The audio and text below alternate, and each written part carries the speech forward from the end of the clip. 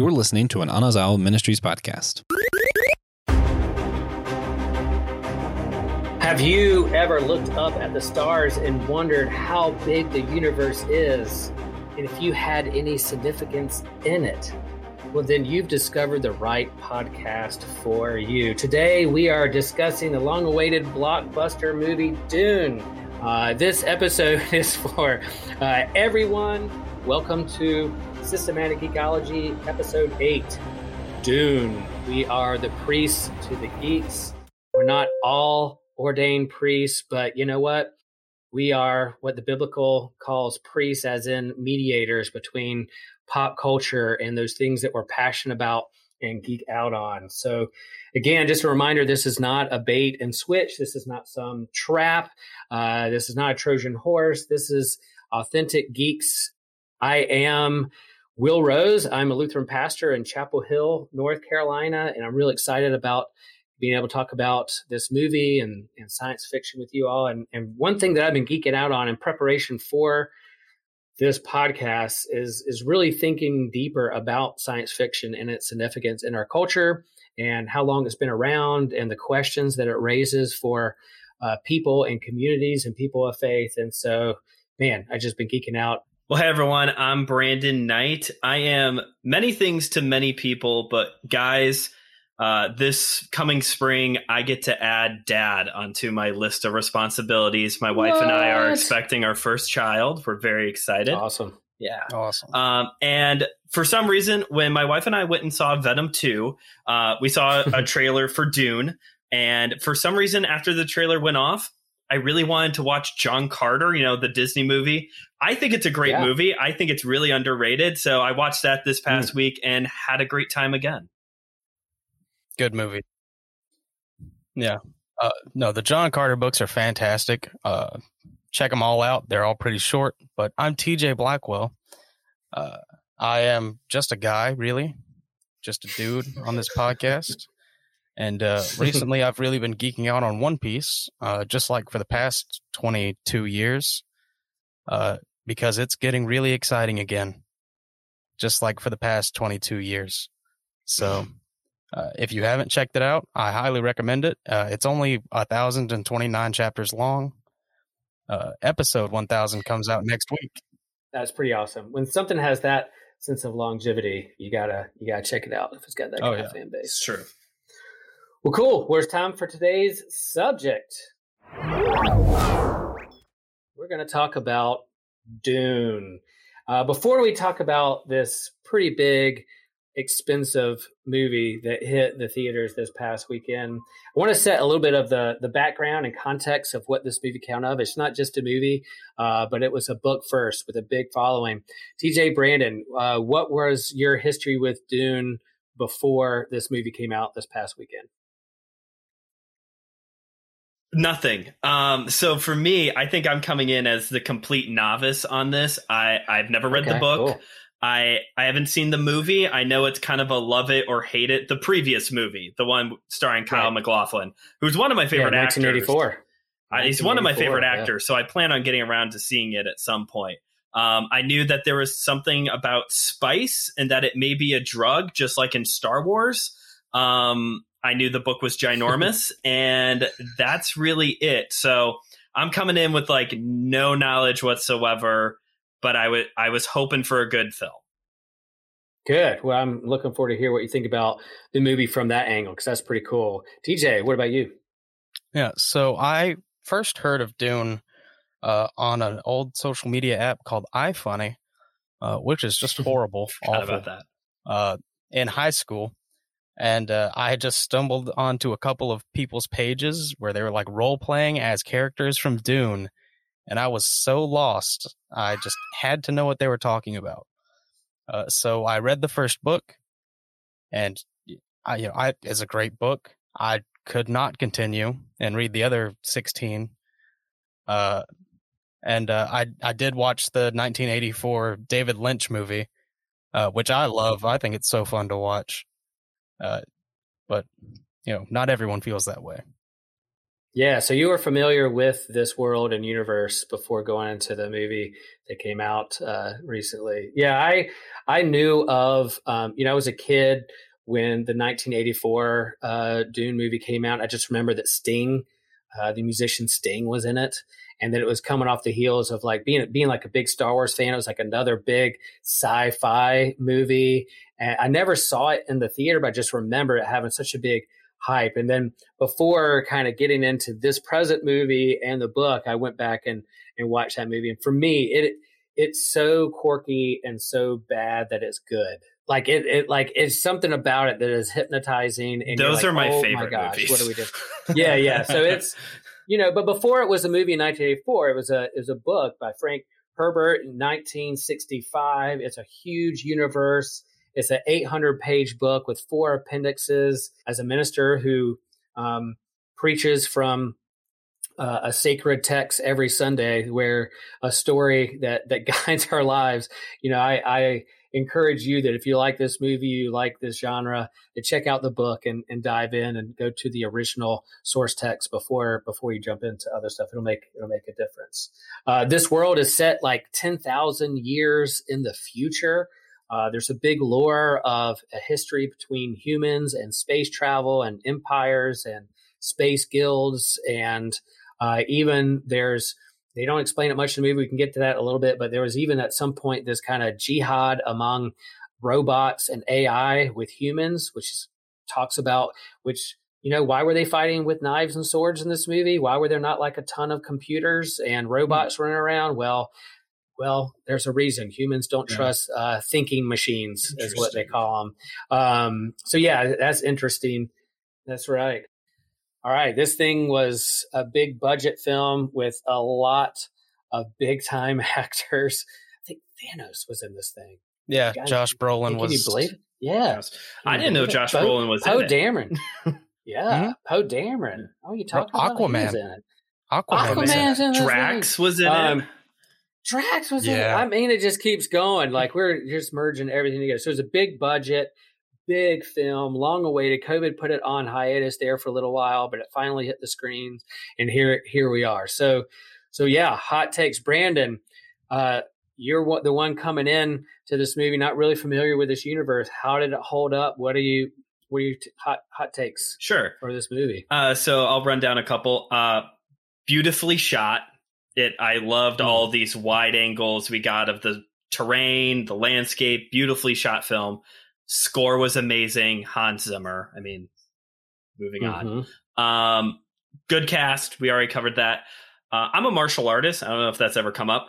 And so I enjoy watching films and analyzing fight choreography, because it used to be really good how they used to shot films, and now they shoot it high and tight. So that way you can't tell that stuntmen are doing the scenes. And I thought the choreography for these fights were so well done. I was really invested. I could tell what was going on. You could see Josh Brolin doing the fight. Like, it was very well shot. My one negative towards this is that if you're going to make a really long movie, you got to keep me in the whole time. I'm one of those people who's like, hour and a half, 2 hours tops, cut it. But yeah, that was my only thing, is that I thought it was a little long. I would have cut it a little bit earlier than where they ended the film at. But overall, it held my attention, especially early on trying to get into the lore. I thought the pacing was really good, that I wasn't completely lost. I don't know what's going on, but I was gradually understanding the houses and the political scenery and all that. Nice. Yeah. TJ, how about you? All right. So I think Dune is a great movie. Both of them. I do think it loses something because of Denis Villeneuve's insistence on visual storytelling. The movie is gorgeous. I could probably just keep it running in the background forever and never get tired of just looking at it sometimes. But Dune is such a complex, dense story that we need extra information. As much as I hate exposition, If you're trying to get new people into the franchise, that extra exposition goes a long way. Like that's something the David Lynch version of Dune does a little better with the inner monologue he has. Right. Yeah. Which honestly is probably the only thing that's actually, I think, better about David Lynch's Dune. Just, from a technical standpoint. But I did really enjoy the movie. It is gorgeous. I think the contrast for the scene with the sandworm about to eat Paul and Lady Jessica should have been a little sharper. It was kind of hard to see in the theater, but that's okay because I knew what the picture looked like anyway. There was a lot of dark scenes that made it difficult to see what was going on. Yeah, this director, he's the same director for Blade Runner 2049, and he's also the director for Arrival, which are both those movies are great, gorgeous sci-fi movies. Arrival is just an incredible, moving science fiction story that will pull on all your emotions, and it's really good. So you could tell that's just his style with this movie. Yeah, I do recommend checking out his other work. Like Arrival, Blade Runner 2049, Prisoner, a whole bunch of stuff. Everything he shoots is gorgeous. Hans Zimmer, incredible. Heavily underappreciated as a composer. And, I think most people generally agree he's like top 3. And I still think he's underappreciated. Hans Zimmer is just incredible. Kung Fu Panda, How to Train Your Dragon, Interstellar, Dune. I like how you led off with Kung Fu Panda. I appreciate that. Kung Fu Panda is the best of those 4 that I mentioned. I'm not going to argue with you about that. Yeah, Hans Zimmer composed his heart out. Yeah, I think I'm with you. Like it was captivating. It was beautiful. It was holding my attention, and that's if you're pulling me into the world. And I'm mesmerized, and my imagination goes to all kinds of places and asks lots of questions. Then that's what good sci-fi does. I will say that the 1984 David Lynch movie, like the inner monologue, to be able to hear what they're thinking, it does that in the book too. Like the book you start reading dialogue, and all of a sudden these like paragraphs of italic kind of thing, and that's really their like thought bubbles that you're hearing them think, and so. That not being in this movie, it could have used a little bit more conversation or explaining who it was. That I'm with you. This whole movie about power and control and a precious resource that everyone's vying for, and what are you going to do with that once you get it? Are you going to exploit it, or are you going to share it? Herbert's idea of environmentalism and even colonialism. Of how do we greet the alien or the other from another planet are some of the big questions that he was teasing out in this monster of a book. And so, what are some other questions or big questions that you feel like this movie and story is trying to ask or challenge its viewers with? I have a general question on Dune before we hit that. Is the sign language thing part of the book, or were they using that to try and replace the internal monologue stuff a little bit? I was curious. That's a great question. They do have, I think it is mentioned that they use hand signals. Okay. The Bene Gesserit at least use hand signals, I'm pretty sure, in the book. Cool. Not positive. Yeah. Okay. But, that's a good replacement. That's a great question. Like, I think it allows them to communicate and see what's going on with the subtitles other than just kind of speaking. They had their own in-sign language to help guide them and lead them. And I thought they had filmed the second one right along to it, that maybe next year that part 2 would come out, but they haven't. And so they're waiting to see if this does well and if it's worth it to make the second one. So I hope this isn't the last. If it doesn't do well and people, trash it or whatever, then they may be like, no. But I think people care enough about this story and about this movie and the people that are in it that I'm hoping that they can make part 2, because I want to see how this thing, and that 1984 David Lynch film, the first half of that movie goes along great with the book, and then it gets the second half, and then there's just these vignettes of short little edits of what happens over the course of like the next 5, 10 years, and you're kind of like, what is going on right now? And they're just showing you little glimpses. They're like, we got to get done with this book. Let's hurry up. Is what it seemed like. We got to fit this all in. But I'm glad they didn't try to fit it on, but they were like, no, there's going to be a part 2. Hopefully, if it does well. That's kind of surprising. And they can make one. That's kind of surprising that they're waiting to see, because I know. It's like, dude, you got people in costume. You're in the desert. Just go ahead and what else you got to do? Right.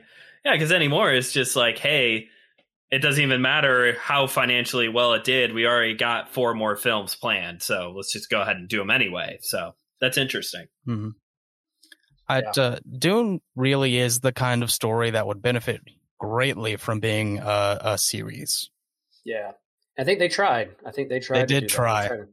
Yeah, which I didn't watch, but I have not heard good things. Yeah, I'm with you. And I would just say I'm going to give this 1 extra point of ratings, extra positive point, just from the dragonfly ships. What?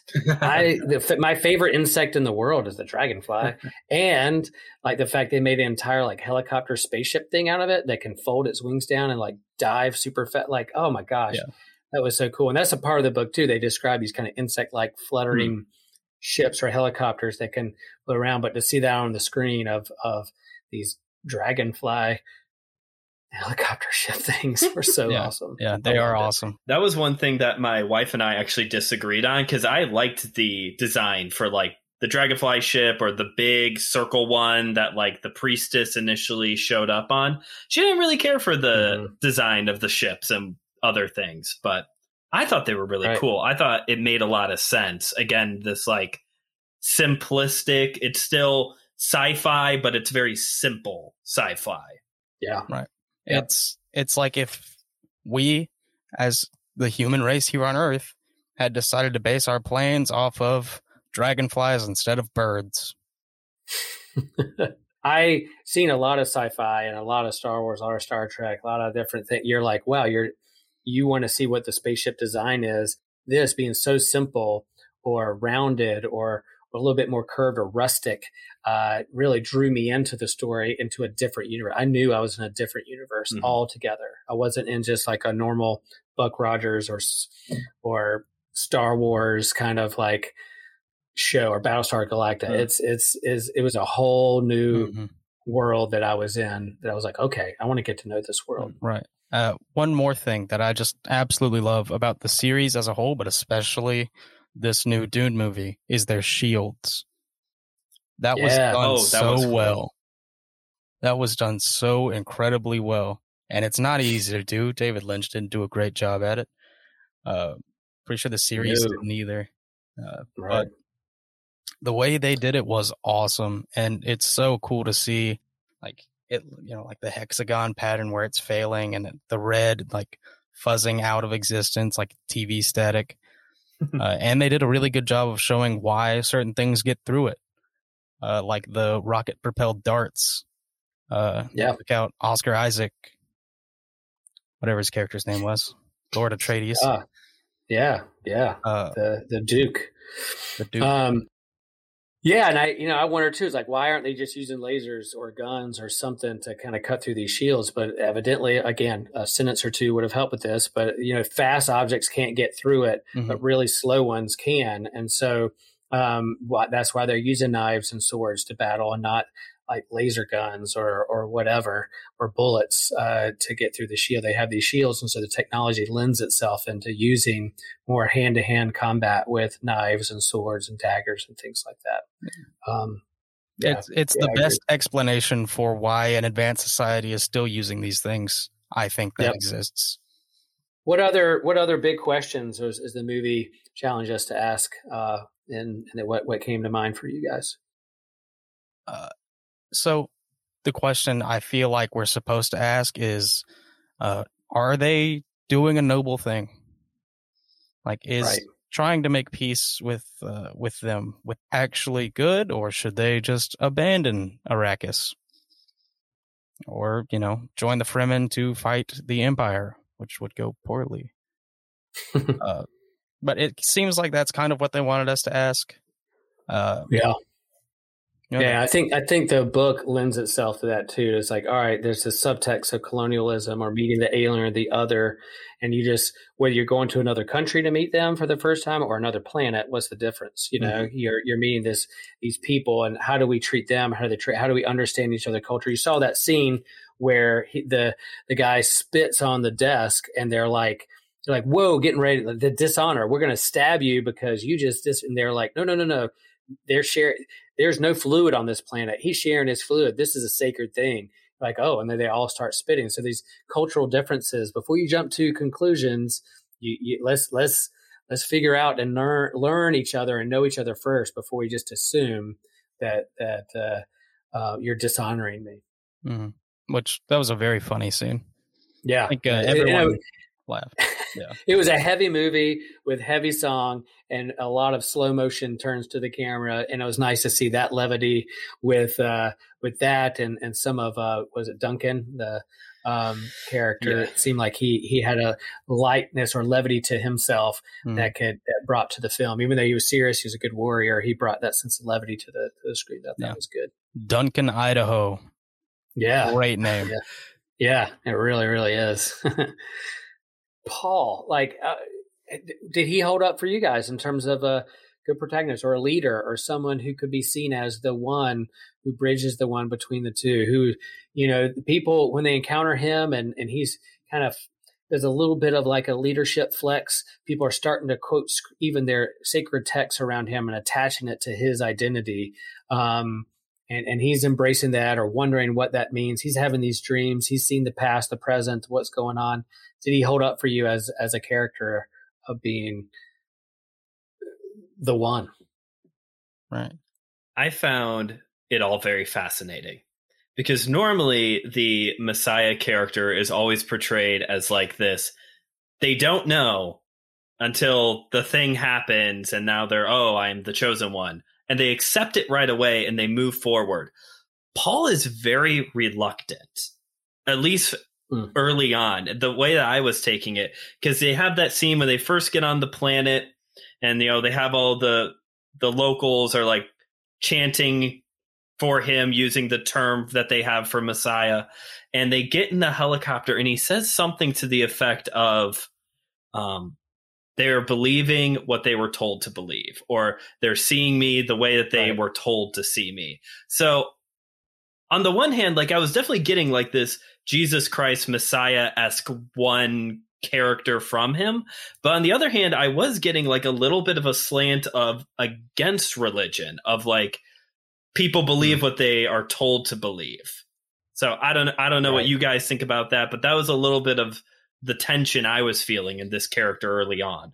Yeah, and maybe perhaps, I mean, it's probably both and. It's not necessarily either or, but yeah, there's both there of like this guy who's meant to be something. And that trope of John Carter or Flash Gordon or Buck Rogers, he's definitely out of that era. Paul is Luke Skywalker, this, you know, white savior coming in to do whatever they're doing. But that tension down the line of what is religion? What is myth? What is superstition? What is real? What are they attaching meaning to the story, their own story or Paul's story?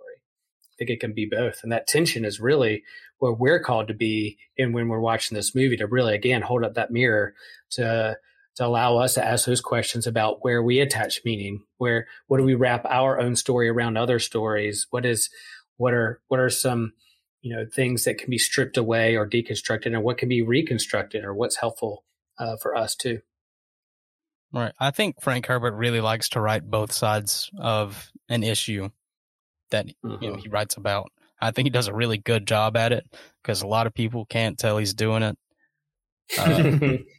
which, you know, is usually a good sign for that kind of thing. I think it's really interesting to watch Paul, and I gotta say, Timothée Chalamet really impressed me. I did not think he was going to do a great job. But he did. He did a great job as Paul. I don't think we're really supposed to like Paul like that. I think, you know, he's a good character. He's a well-written character. Because, you know, most people don't know if they should like him or not, because, you know, he starts buying into his own Bene Gesserit, you know, scheme of, you know, oh, wait, no, they're right. I am the chosen one. Mm-hmm. Yeah, they bred me for this. And it's really, I like Paul. Yeah, I think. Good. Paul, good character. Yeah. There's a quote in there when the Duke looks to Paul and he starts talking about leadership, whether he wants this or not, and whether he's ready for it or not. But he says, a great man does not seek to lead. They are called to it.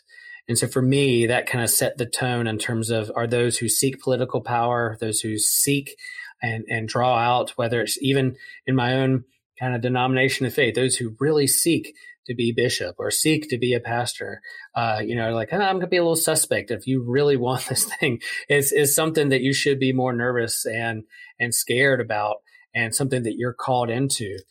Whether it's that Moses call of like, I don't know if I'm ready. I think I can do this. And then you're like, no, I'm calling you into this because I'm going to equip you along the way. And then we see later on, Paul has been trained and he's able to handle himself and all kinds of things. But I think that's a good lesson for us too, as we're watching this, that, I think the author wanted us to really think through, who are the leaders that we're following? What is the political persuasions that we're lured into or tempted to follow in after? And then really, what is a true leader? And those who seek it or abuse it, or those who are called into it as kind of the servant leaders for a people. Right. Which, is pretty common in the churches, I feel like. I've heard quite a few bishops in our church say, I never really wanted to be a bishop, but they asked about 100 times and I eventually had to say yes. Yep. Yeah. Cool stuff. All right. Rankings. You want to rank 1 to 5 or 1 to 10? What do you like to do? I like 10. I feel like I try to use decimals too much when we do out of 5. Okay. All right. Rankings 1 to 10. What you got? I'm going to give it an 8. Okay. I do think the pacing could have been a little better. Could have been more dynamic. I think the inner monologue, lack thereof, kind of hurt that a little bit. If it still had the inner monologue, I would have definitely given it a 9, maybe even a 10. Yeah. But movie's gorgeous. Simple as. Great watch. Brandon. I'm going to go with a 7. Again, you kind of lost me on the length. I think if this would have been a little bit shorter, I could have been up there with an 8. But overall, really enjoyed it. It's worth the money to go see in theaters, if it's safe to go see it in theaters where you are at. Yeah. Yeah, and I'm going to meet you guys right in between. I'm going to use a decimal just because TJ is like challenging. I'm going to do 7.5, and I would have given a 7, but dragonfly ships. Come on, True. What are you doing? 7.5, and I probably would have given a little bit more if I had some explanation. I was more familiar with the universe, but I did want to see a little bit more. But yeah, this is also a movie on the more positive side that I want to watch again to see what other details and because of its beauty and see it again in the theater. It's on HBO Max. You can see it if you have that subscription streaming service. But I think I want to see it in the movie theater again. Just now that I've seen it and know where it's going and headed, I can let go of my baggage or my expectations and just look at the beauty of it. So so it sounds like we recommend the movie, and it asks great questions and challenges a lot of things. So in terms of the sci-fi genre and how it intersects with our worldview and philosophy and theology, it does its job for sure.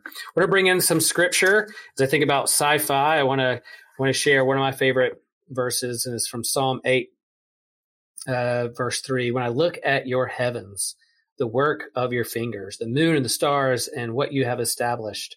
What are human beings that you are mindful of them, mortals that you care for them? Yet you have made them a little lower than a god, crowned them with glory and honor. You've given them dominion over the works of your hands. You've put under their feet sheep and oxen and beasts of the field, and even perhaps spice or oil or whatever resource you want to put in there.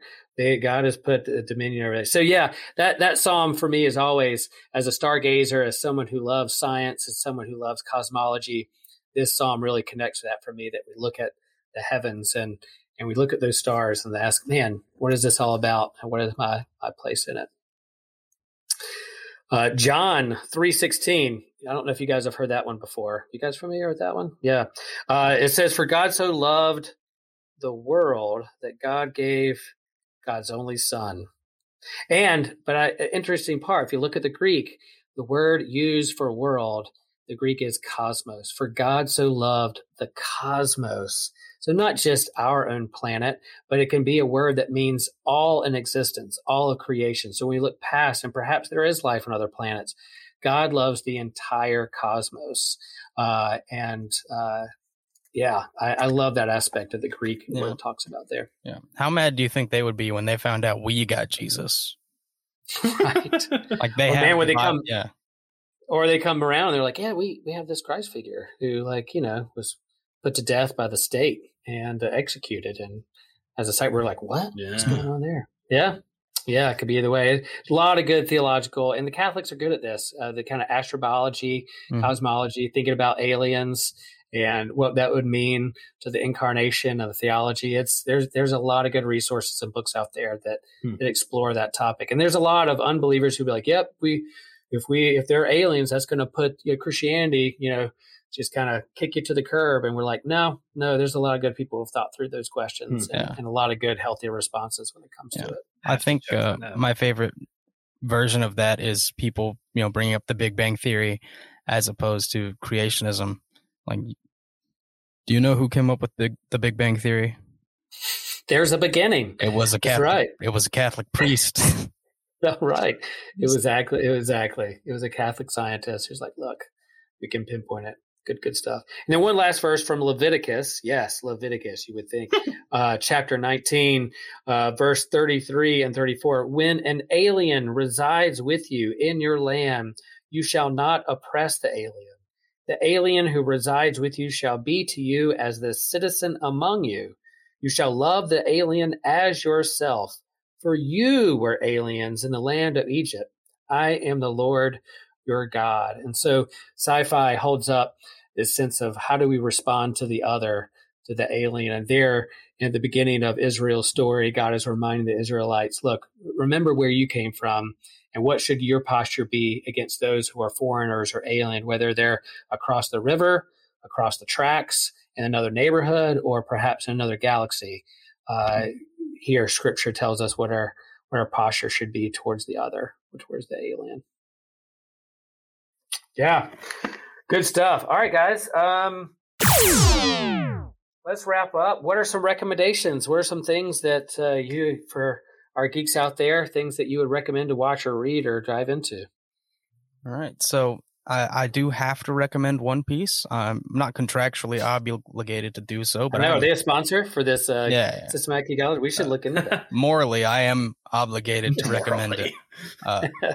But to stay on topic, I recommend everyone go read To Sleep in a Sea of Stars. It is cool. A new book that came out last year by Christopher Paolini. It is so good. So few things are actually original these days. And I feel like there's just enough originality in To Sleep in a Sea of Stars to push it through to, something that could be great if more people found it. And, the things that aren't so original, he works in really well. Like, I don't know if you've ever heard of someone called Venom. Not saying she has a symbiote, but it is pretty much a symbiote. But it's an awesome read. I loved it. I couldn't put it down. Nice. I'm going to circle back to what I've been geeking out lately on and say, go watch John Carter, because ironically, John Carter does touch on this whole dealing with the other. So it's a little bit more on the nose than like Dune was, but it's definitely worth the watch. I think it's underappreciated. Nice. Good. Well, if you're going, I'm going to recommend two books. James McGrath, he's a New Testament professor at Butler in Indianapolis, and he wrote a book called Theology and Science Fiction. It's a short little book. It's not as long as Dune. It's it's a good read, easy read, talking about theology and science fiction. James McGrath is a great follow on Twitter as well. And then the book I mentioned earlier, Becoming Alien, The Beginning and End of Evil in Science Fiction's Most Idiosyncratic Film Franchise by Sarah Welch Larson. She's a good follow on That's quite the name. Twitter as well. It is, but it dissects and goes into the Alien franchise on the Think Christian podcast and has a good Twitter account. So yeah, I would follow her. And then if you're going to go in the sci-fi, I got to name drop Octavia Butler. If you've ever heard of Octavia Butler, she is a African-American sci-fi writer from like the 80s and the 90s. Talk about centering voices we don't hear much in terms of the science fiction world. An African-American female author who is writing about race and science fiction. And it's not necessarily a Christian piece of work, but you can pull out what it means for our faith and those kinds of things. So, I recommend if you want to go down that road or if you have any questions about that, let us know. TJ, where can people find you? Well, I'm not very active on social media. You can follow me on Instagram personally at ManaFinesseDestiny, ManaFinesse.Destiny. If you start typing in, you might find it. It'll be a lot easier to go to the Whole Church Podcast Instagram account. Also Facebook. Also check us out on Spotify or wherever you listen to your high quality podcasts to hear some church unity jibber jabber with my good friend co-host Joshua Knoll. We'd be glad to have you over there. Yeah, and then while you're there, go to systematicgeekology.com, our website. If there are topics, if there are issues, questions, things you have that you want us to talk about or explore, let us know. There's also a Patreon page for Systematic Geekology as well, so go visit that and support us there. Brandon, where can people find you? Yeah, you can follow me on TikTok and Instagram at just.brandon.k. I also have my own podcast called My Seminary Life, where I talk about the things that I'm studying in seminary right now. Just started a class on discipleship, and it's a lot, very interesting, really deconstructing the idea of discipleship. And you can find that show wherever you get your high quality podcasts as well. And you can find us on Facebook and Instagram at My Seminary Life Pod. There you go. And I'm Will Rose. You can find me on Facebook and Instagram and Twitter as well. And also, if you go to systematicgeekology.com, there's a list and a link for hosts. And you can go down and find the hosts. And feel free to reach out, send us some questions. If we said something that you're like, nope, I don't believe it, I need to challenge you on that, bring it. Oh, cool. I love those kind of questions. Or like, hey, I want to know more about that, or you have a book suggestion, I'd be happy to talk to you about those things. And say, we're getting close to Halloween, y'all. And so the next episode next week will be what can we learn about our faith from horror films with host Brandon and Joe. So looking forward to that. And then remember that we're all a chosen people of geekdom of priests.